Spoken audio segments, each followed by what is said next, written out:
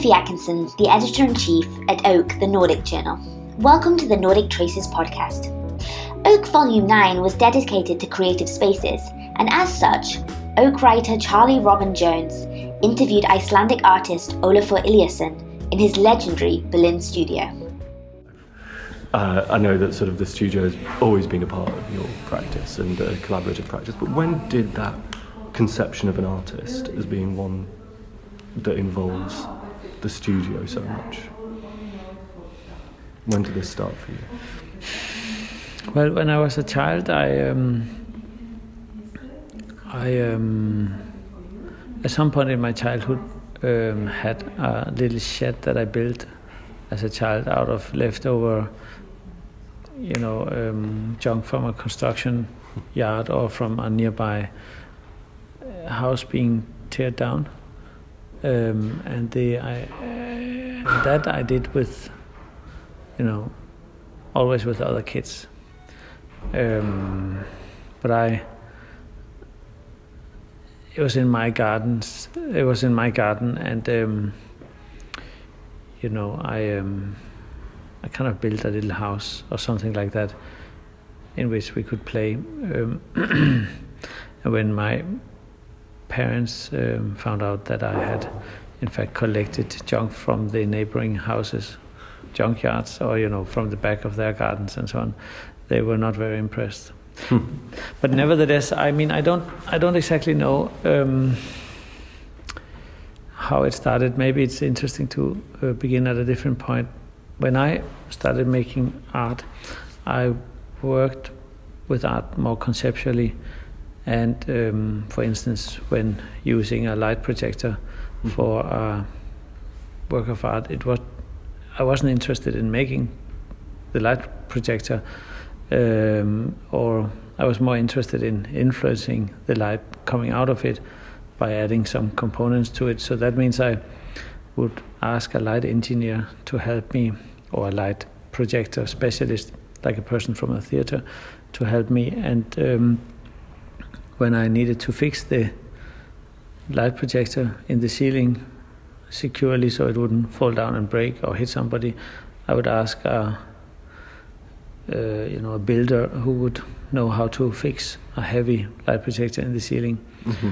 And when I would try to collect money to rent the light projector or buy it, I would ask somebody who knows about how to make grants for an application, because I was not really very good at that.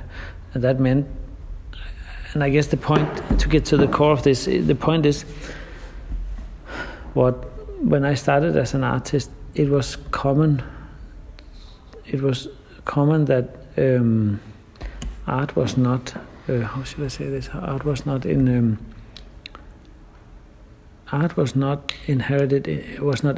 in the objects, or the idea of objecthood as such in sculptural terms or in artistic terms was not really what defined a work of art. The artistic potential laid in the conceptual, the narrative, or the experiential, or the perceptual qualities of what I did. Mm-hmm. And in that sense, because we could say the artwork, or the artistic, what could be the artistic potential, did not lay in the material, it was very easy, or it was not unusual for me to outsource or delegate, or to get somebody who is better than me to say I knew what experience I wanted, and I would then just get the material that would make that experience the most relevant. So actually, for instance, when I did one of my very early pieces, a rainbow piece with water drizzling down, I called up a theater, a guy who actually used to rent light for theaters, because I said to him, but knowing that the beams of the sunlight, according to what I could see in a standard book on light, are parallel, and a spotlight being conic, the light would not be parallel. How would I achieve parallel light from a spotlight? which in a sense is a contradiction. And he, on the other side, told me that there are lenses which makes up for that, because that problem is not a new problem. So I thought I had discovered a new problem, but it turns out that science had been dealing with that conundrum for a while. And just to say, so in that sense, one could say it's the whole idea of collaborating and asking for, input from various sides really started before I even had a studio, while I was still in art school. And the key, as I said, was that it had to do with a shift in the definition of authenticity and, the myth of the artist, that the myth is not, it's not in the table. It's how I use the table that makes it art. Whether the table is made in one way or the other is, of course, essential, but whether I have made it with my hands is not, in my view, relevant. But what makes you interesting is that you open the doors to the studio in a way that very few people do, and that you have the studio as a site of creation rather than administration. No? Well, yes, I mean, so there's a few, first of all, I think there's a lot of studios, and pretty much, I mean, almost all younger artists who are, at least the ones who are working, they have studios in which something like this is going on. So, I mean, now in this case, it's a very large studio, but it's just one of, I guess there's about 10 large studios like this in Berlin. So it's not by all means that unusual, right? And there are several studios around the world which are even a lot larger, like Jeff Koons studio, Damien Hirst studio, and Murakami studio, and so on. But in Hirst studio, one... You have no access. So I know the difference. Well, first of all, absolutely, that's closed. That say one couldn't imagine Studio Damien Hirst, or maybe one can imagine what that would look like. But you can't imagine, say, that being something which would become part of the practice in a public-facing way, but so also that in a self-generating way. At what point does the collaboration, rather than the administration of I need someone to go do all this. Yes, but I'm momented in the sense that I don't feel. So I have contact with these people, and in that sense, I have a number of. So I guess my point is that because my work always has been very focused on the end user of the work, the person who is experiencing it, the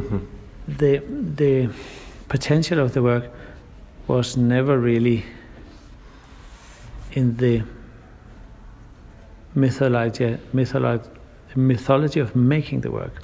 And that is, I think, why some artists chooses to keep their studio secret and closed. And I'm also, frankly speaking, because it's disruptive to have an open studio. And the truth is also you cannot walk in here.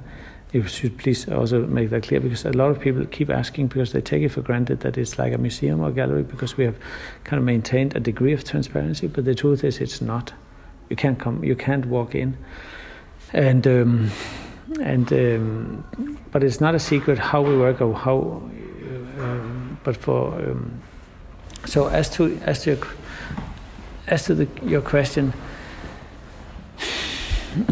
The collaboration is more it's actually more pragmatic. I have two teams, you could say, in constant dialogue, and the one team is the team which is out in the world, which is specialists, like a glass specialist, a silver coating specialist, a ceramic surface etching specialist in glass. These are people who are so specialized they're not here. But then I have people in here, like maybe a person who's educated as an architect, who then gradually gets more and more skillful on what ceramic treatments are there of glass? What's the 5 primary companies in the world? How do they work? What's the state of the art that they are working on now? Who are the industrial developers who are supplying to these companies? So we develop a kind of a work relationship where I start out with an idea that I would like to develop an optical phenomena related to the use of glass and print or sort of surface treatment of the glass. And I'm hoping to create a kind of a 3D effect in the glass, which is a kind of an optical effect. So that is a typical outset. Then I get 1 or 2 or maybe even 3 people involved, which is currently the case, and they are then studying where do we find solutions to some of these glass questions in ways that are also might have an interesting process through which we can engage, or maybe it's also about conservatory questions like it doesn't work if you wash the glass off with a wet sponge, then it falls off. And then typically we have a sequence of development meetings where my role is as the artist to maintain the artistic rudder, like the direction. Yeah. And sometimes the direction is highly specialized in terms of like a trajectory where I know, and sometimes it's a lot more intuitive. And more playful, and that actually varies a lot. There's simply no. So typically, I would be having a meeting for 1 or 2 hours where we would go through all the different ways that glass can be treated within a certain color range, within a certain optical range, and that might be with a company from Japan, one in Germany, and maybe one from the Czech country, which was actually the case. Is this what you were doing earlier? Yeah, so I was doing that yesterday. So anyway, so that's an example. Then we set out, and then I know that I can see that, to my surprise, the one thing, the colors that I did not anticipate, they actually ended up looking better, and then we pursued that direction. Then we do all kinds of scaling and trying and models and mock-ups of wall and wallpaper down small scale, big scale, and then gradually it's a spatial experimentation which sometimes is tedious and slow, and sometimes it's more playful and just tossing things around. And now then imagine there's like 20 or 30 projects like this going on at the same time. So that means that I might not have that glass conversation until maybe in 2 or 3 weeks, maybe 4 weeks again, because it just takes time for them to produce samples, to cut the glass, to get the mirror coating or the sandblasting of a small sample. You have to wait for the companies to do it and so on. Maybe it's tomorrow, but very often it takes then a month if they need to, because then we are now ordering a lot of samples and testing things and so on. And then that means so having 20 balls in the air at the same time sounds like a lot, but also the development of a project typically takes a year. So seen over that sequence of that time, and maybe there's like 50 people involved with researching, stuff like that. Maybe the truth is that probably there was like 20 people in that team, but they involve other people as well. But this is one thing that I'm really curious about, is that even sort of, as I think that of artists maybe who are in your category, Koons, Hurst, I down the street, that very few are as just sheer productive as you, capable of handling this number of projects at once. Is this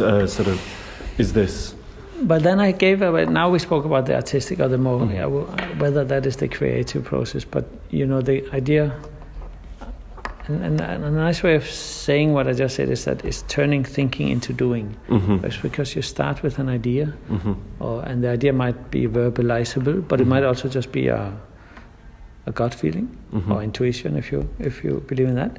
And then you take, step by step, and you process it, and you get scientists, and you might even get a geographer or economist. You get so many people involved, and then at some point, it is action. It's not an idea. It's physical. It's out there in the world. It's full of trajectories, and it's about causality, whether it's an object or a situation. So. See, now this process is, I think, what is kind of going on in the house. There's this idea of. Are you talking about this house? Yeah. Yes, and maybe a key element. And now I lost your question, but just to follow that little string, one very often makes the mistake and says that what is then the creative, output of the things at the end? Is that then creative? Is the creativity so stuck into that object? And that, I think, is not the case. You could say the object is a representation of the accumulated creative effort, and some people would refer to that.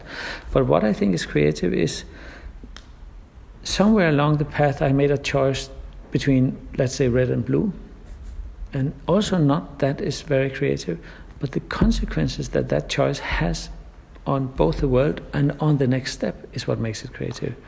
So creativity lays outside the studio, outside the choice between red and blue. It is do you see? So creativity lays in the relational aspect, in like how does blue influence the world versus how does red influence the world. I absolutely agree, and this is something that I think is an interesting part of your practice, is in a sense that all of your works have involved the intangible. For me, and this is something that I think you're a poet of the intangible, and a poet of the things that one cannot touch but one perceives, and a poet of these things. And there's nothing more intangible than how it is that you make a room full of different human beings and organisms come together for a project, come together for a dinner party, come together for a meeting, and leave inspired. How do you create that feeling in the studio? Well, I think it's a combination between what we know and what we physically embody. So it's a key element is obviously to be conscious about one's presence and to what extent the hospitality one enjoys when being here is both stimulating physically and intellectually is maybe overstating it, but mentally in some way. And in that sense, I think one of my great interests is, of course, the mix between ephemera and quality in life. So I'm not really interested in ephemera from a natural science point of view, but I'm interested in to what extent does the ephemera, in the greater sense, offer us an opportunity to examine contextual questions related to quality in life, existence, identity, self, do I feel well, do I not feel well, and stuff like that. And in that sense, my aspiration, even though I often leaned on natural scientists or fundamental scientists, my interest is really from a social scientific. So I think art has a greater social scientific potential than a natural scientific, because art is not science basically. But art, I think, as I see it, is a great societal or civic societal force, dynamic force, synergetic force.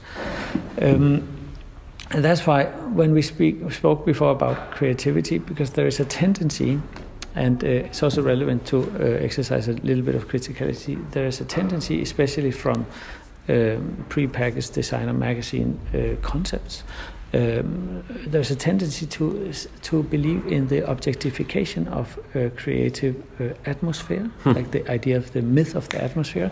That's why the ephemera is very important to understand that atmosphere, and like in and maybe this is more 10-20. So of course it's very important not to objectify the atmosphere, because by doing so you disconnect it from its critical potential, and then it becomes, I guess you could call it, a wellness phenomenon. And there's one thing I'm very conscious about, and that is that this studio is not about wellness, even though one might feel very well. But the idea of wellness is obviously a kind of escapistic, dysfunctional societal branch, which might, in other ways, have a, So I'm not saying yoga is bad, but this is not a yoga studio. That's interesting, because it was something that I've sort of noticed, that you sort of have subtly downplayed maybe some of the things that, to me, as an outsider and as a journalist, seem incredible as the sort of the amount that people stay with the company, the amount that people famously enjoy coming to work. These things are not necessarily things that you much are. I think it's a social cohesion, which is interesting. It's a social cohesion, and atmospheric conditions plays a part of that. But and it's not that I'm not. I do think atmospheric questions and ephemera and so on are highly important. I do believe in design matters, and I do think that But for me, it only. But it's. My point is here really to say that, like in my artworks, the experience itself is like an entry level to enter into an opportunity, into a space through which one can ask questions which would otherwise have been hard to ask. Not impossible, but more difficult to ask. One question could be, do I feel included or do I feel excluded? In my immediate, in a larger context, like in my society, right? Do I here in this room, or does this architecture actually oppress me? Does it support me? These are atmospheric questions which obviously are linked to questions of well-being, inclusion and exclusion, and so on. And in that sense, I'm very pro the necessity to have a critical and inspired discussion about what does atmosphere offer us. But I just mean, for the sake of the tendency to say, well, once you have a beautiful room, you are probably gonna be happy. That, I think, is a big misunderstanding. Even though it sells on Instagram, on the magazine, and you know what I mean. So I'm just saying that the potential lays in the combination between a critical relationship with atmosphere, which should not be misunderstood as an elimination or not believing in atmosphere, but that with an opportunity to actually examine, well, what are the conditions here? What does the conditions here offer me with regards to seeing myself in the context of my surroundings? And I can go a little bit deeper into that psychologically speaking, because that is, I think, like you can sort of like a little sort of babushka, doll in the doll type of. Inside of that, there is, I think, a psychological thing where the mind and the body, I think, are hinged, like on a hinge. And that means that sometimes we find ourselves reading an article, seeing a photo, a painting, a theater play, what we normally call culture. And of course, I think art is right at the heart of that. Sometimes we see something in which we recognize ourselves, but we don't recognize ourselves. How should I say it? We see ourselves, let me say it, we see it in a way where we suddenly realize that we ourselves were in fact engaged in that same thing. We had just not come about to verbalize it yet. So it is as if you are seeing yourself in the nearby future, because you are in the way of processing some narrative, and then you suddenly read it in a book and you say, oh, that's exactly how I feel. This is me. And what happens there is that the book, and this I think is an atmospheric, a cumulative thing, the book, it is as if the book is reading you. It is telling me, it is giving structure and language and dimensions to a not yet verbalized or conscious emotional field, whether stress or joy, but it gives structure to something through which I think that is what we call identification, and we suddenly realize that I am actually being listened to. The book is actually listening to my need or my wishes.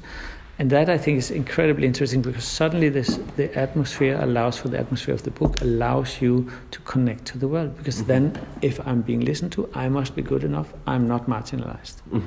I'm sorry, that was going into very detailed. This is a lovely question. I'd love to have much longer to speak to you. Could you tell me, firstly, about that your the concept of a post-studio to you, that it feels like this is much more than a studio, and two questions regarding that. You know, that, as I said, Jeff Koons' studio produces Jeff Koons' work, yours produces thoughts, entrepreneurship, political ideology, independent research, and object. So first of all, when do those things begin to contradict each other? Is there a point where, say, having a member of Der Linke come here for 6 months, as they did, when does that contradict? Also selling 500,000 solar bulbs, or operating an art practice? I think if I would have a solidified view on what defines the studio and what not, it would immediately slow down and maybe even stop the process, because I would be very busy at managing the precise overlap in what I experience and what my idea of the studio is.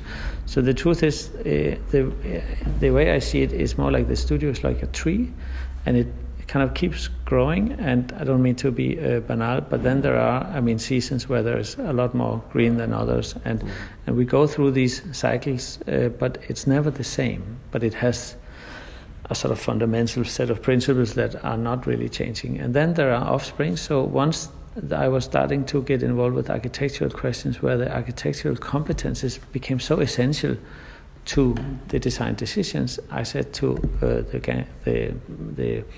my long-term studio director, who was running the architects, I think we should just take the consequences and say, let's form an architectural company, because the artistic element that I can bring into this. SOS. Yes, and that's how actually it started. At some point, it just became so that the work that the architects were doing had such significance that it would be mismanaging it would be the right thing to do. So you could say I outsourced it, and there's several elements to this. I am not an architect, first of all, and I've come to immensely care for and respect the talent of an architect, and understanding that but I'm very interested in shape and design, and as we spoke about, ephemera, but I'm not really, to be honest, very good as an architect.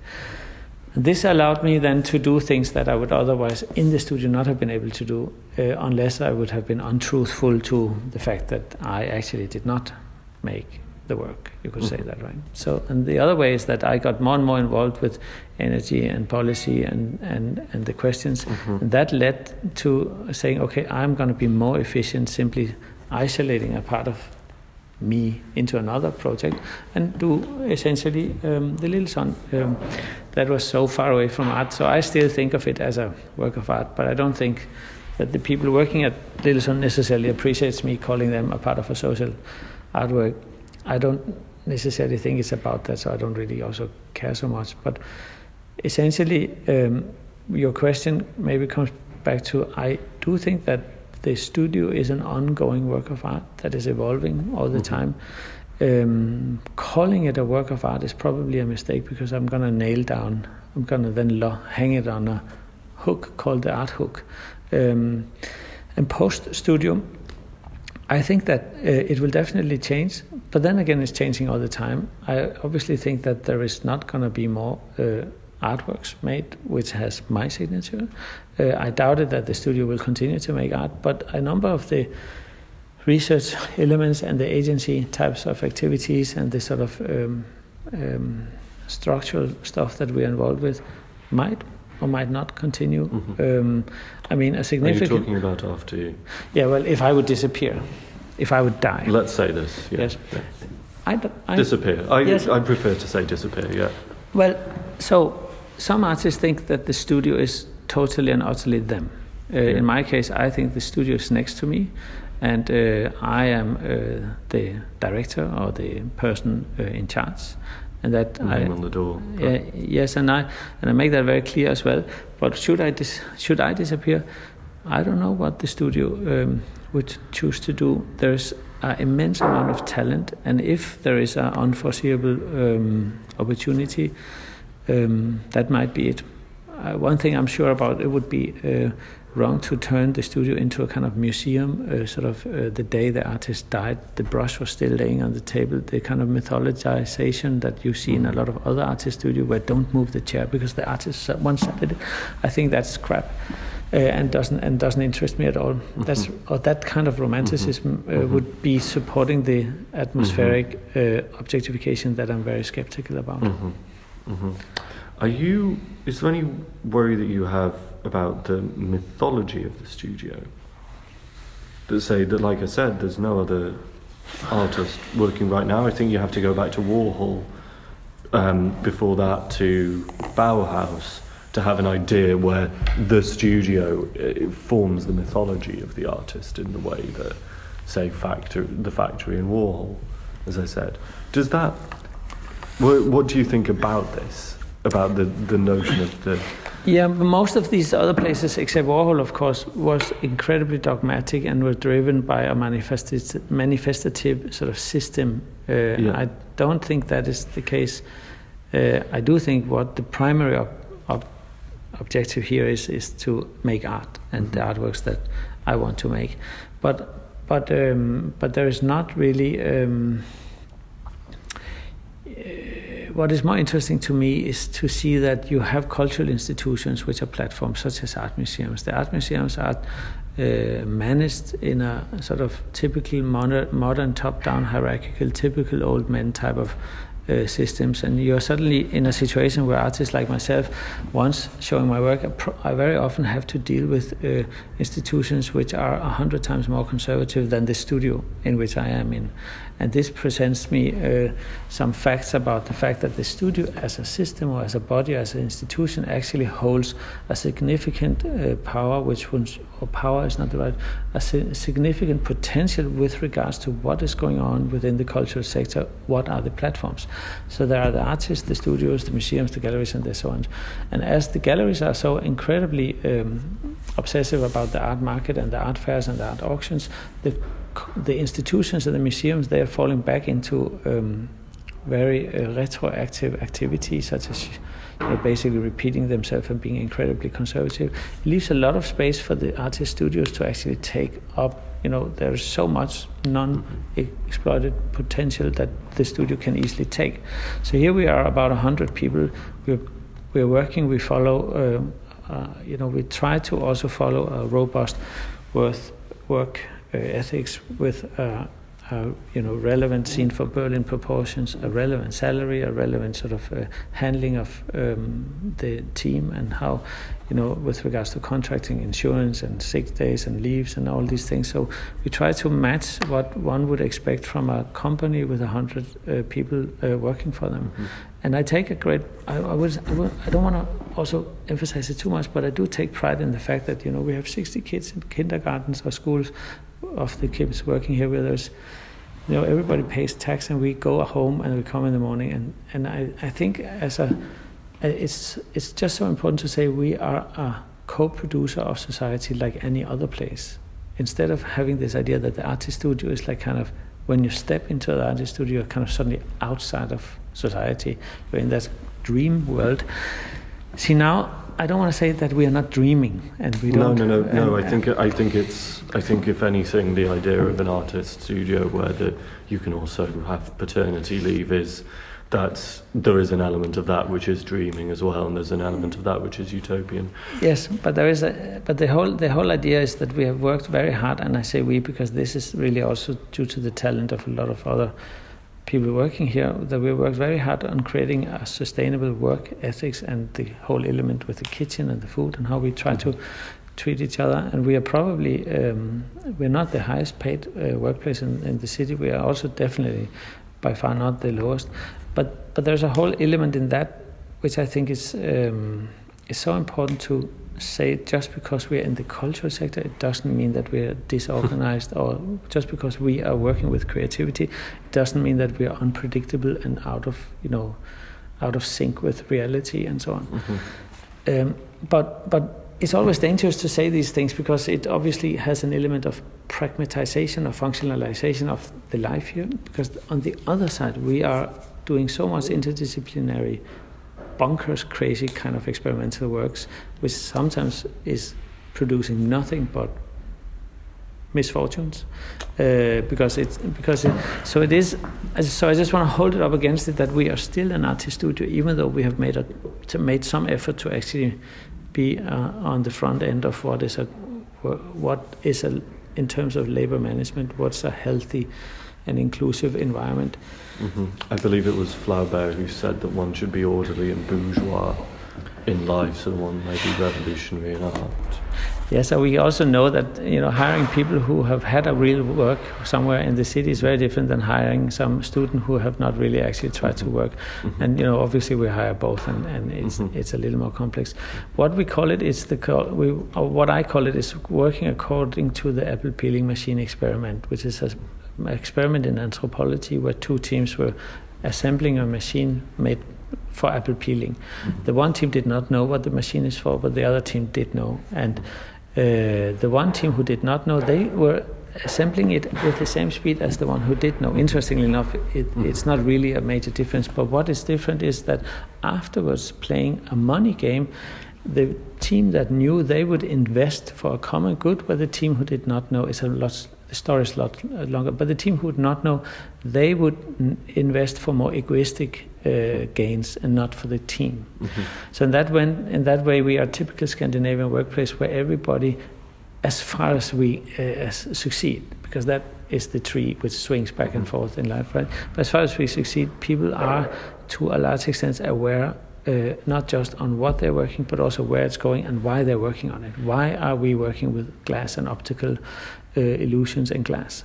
What does that have to do with anything? So it's important that the architect, because he's sitting talking to a Japanese company, and he needs to be able to notice, wow, actually the glass that varies in thickness on the plane is probably better because the optical quality. Knowing why is both about a commitment, it also actually has a element of precision when it is research and sort of more laboratoric work. I'm really interested in sort of, and I think it's really striking how you can talk so specifically about these things. One thing that I was wondering was about how you, was about actually leading on from what you were saying about Scandinavia. We've talked a lot about this and your approaches, but how much did sort of growing up in Iceland, both in the wilderness and also in the sort of the phenomenal nature and landscape that you have there, but also in the sort of the kind of social democracy, how has this influenced your approach to running a creative space? It's a good question. I actually don't know. I at a relatively early stage was allowed to challenge my numbness to nature, because I just simply spent a lot of time in it. And I think if you don't spend time in nature, you get less detailed about it. I think it's very basic. When I was 5 years old, I was spending my summers in Iceland with my grandparents, and the oil was rationalized because there was the oil crisis in the early 70s. Every night at 7, I think, after dinner, the government would shut down for the oil and the electricity went out. So it was like a blackout in the city. And as a child, that was like immensely exciting, so that all the light in the city would disappear in one blow. So and it was, I think like in several countries, they rationalized the use of energy, and one day a week there was no cars and so on. And as a child, I remember that the whole family, all my uncles and aunts, we would then move to sit by the window. So sometimes the relationship with nature came simply from the fact that we would then gather by the little bit of twilight that the Icelandic sort of summer, of course, has plenty of. Mm-hmm. And we would then sit and do what we were doing in a tight-knit group around the window, just like we were at a campfire. We would maybe turn on a candle, of course, as well, and so on. So that I have a fond memory of, where this amazing blue light, and very often I realized that the moment you actually pay attention to the quality of something is once you see it isolated from its context. So the fact that the blue light came in through the window made it more distinctive than would I be walking around outside in nature. So often my experience of nature was amplified by the fact that my parents had me when they were about 20 in Denmark. So I was born in Denmark, and they divorced soon after. But I really spent most of my summers with my grandparents in Iceland. And typically, my grandparents, they were very outdoorsy. They didn't have any means. Pretty much my whole tree of families, and that accounts for literally thousands of people as it is in Iceland. They are all fishermen. In my family, they were pretty much all fishermen, except one little branch which had a bit of academia going on. And so that meant that we would spend a lot of time on the countryside, where we would on every farm we would typically run into family members. So I did jump around a lot, crossing creeks, fishing, making small dams, and so on, from very, very small on. And of course that has influenced me. What I think is important here is, though, to say that there is no essentialistic truth to be found in this inspiratory toolbox that gave me. Because I think once you grow up, for instance, in Palermo or in Sicily, you will have another relationship with light, which is distinctive to your upbringing and the culture in which you grow up. And that will have a qualitative impact on how you make your decisions in that particular setting. And I find that very inspiring too. I am immensely fond of, once you are down by equator, for instance, in Ethiopia, and the sun setting takes 10 minutes or maybe 20 minutes from it is being totally bright day until it is completely dark night. So very different than Iceland. Straight down. Yes, and the kind of incredible darkness which I will never ever see in Iceland, of course, created cultures and skills with the nomads navigating to the stars and the experience of moonlight in the dunes and so on. So I'm just saying that I so very much love my relationship to Iceland, and I've come to care for it even more in my older parts of my life, because at some point in life I was also, as a teenager, I just could not have it. But quite frankly speaking, we should be careful to make rules on the expense of people who have other settings for light, which I think also creates the profound cultures and literatures and poetries and musics and in other situations. And that's why I'm very happy to talk about mine, but don't ever make the mistake to think that there is a kind of universalistic tendency in it, because we should be careful to kind of promote the Nordic and this slight romanticization that this very magazine also kind of promotes. It's a bit more complex, because had I not had my other foot in Denmark, spending my whole school in Denmark, experiencing the robustness of the Danish society, which by all means were not quite as progressed in Iceland, which were very well, up until recently, the Icelandic economy, up until the 80s, the Icelandic krona was just some kind of inflammatory inflational. The robustness of that little country wouldn't necessarily match the one of Denmark and Sweden at the time, at least. And in that sense, I must say I've learned so much, and Denmark was the window through which I could sit and watch Iceland, and that is how I came to treasure it. It's not unknown that the people in Iceland are often the ones who are the least progressive about their own nature. Building dams, drawing power lines across the most prestigious, precious countrysides, and politically being not necessarily very environmentally advanced, and so on. It's like sand in Sahara for them. You mentioned rules there. One thing I wanted to know is, what are your dinner party rules? Dinner party rules? Rules for a really good dinner party.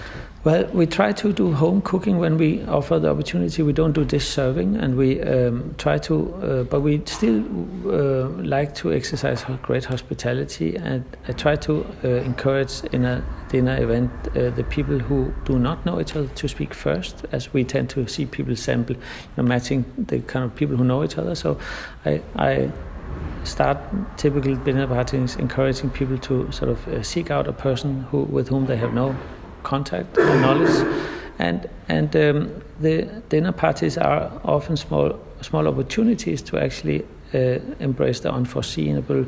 As we have so little time on this tiny fragile planet, we might as well make the most of it, and the dinner party is such a comfortable format because they know the rules: fork left, knife right, and then food and plate, and then you might as well see if there is an amplificatory potential.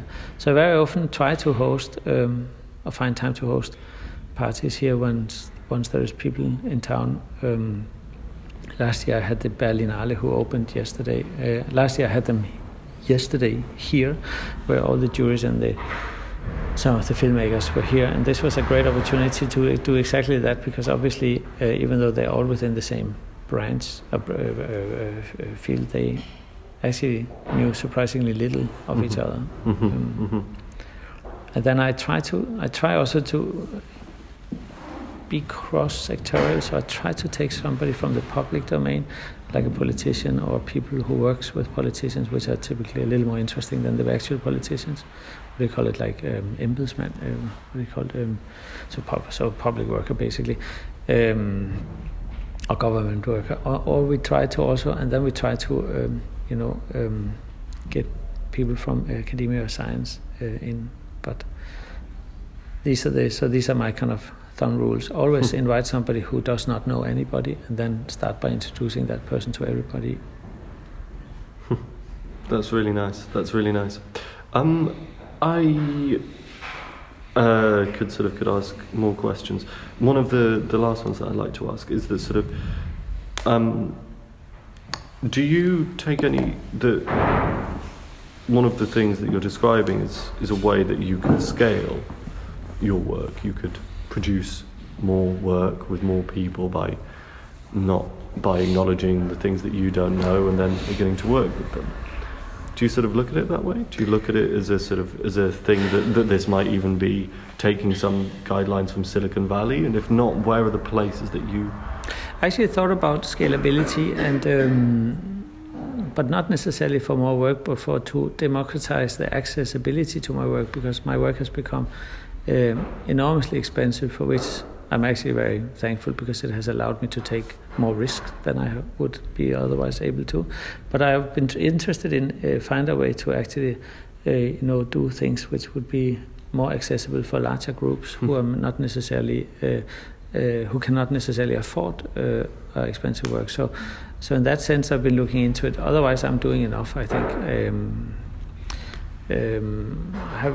I'm happy as things have, and for the time being, have turned out to be very stable and gradually evolving in a healthy. I never really had any jumps in my sort of in my evolution in the growing tree. It never really sort of skipped 1 year and just jumped to become twice as big. But and I don't see how I could scale without losing touch, except that sometimes you could maybe think of doing I would like to make a compass, like a navigational thing that you can have in your hand. And but sadly, there's not a lot of compass companies. They're all dying because of the GPS. But so much would like to make a compass, and I would like to do, maybe 1,000 of them. And then, you could easily see a lot of people around the world walking around or having this like artwork kind of compass in their hand. And then they would all turn the same way. So we'd create a kind of community would all point, well, more or less to Iceland. But all the compasses, they would all point the same way. That's a kind of a scalable artwork.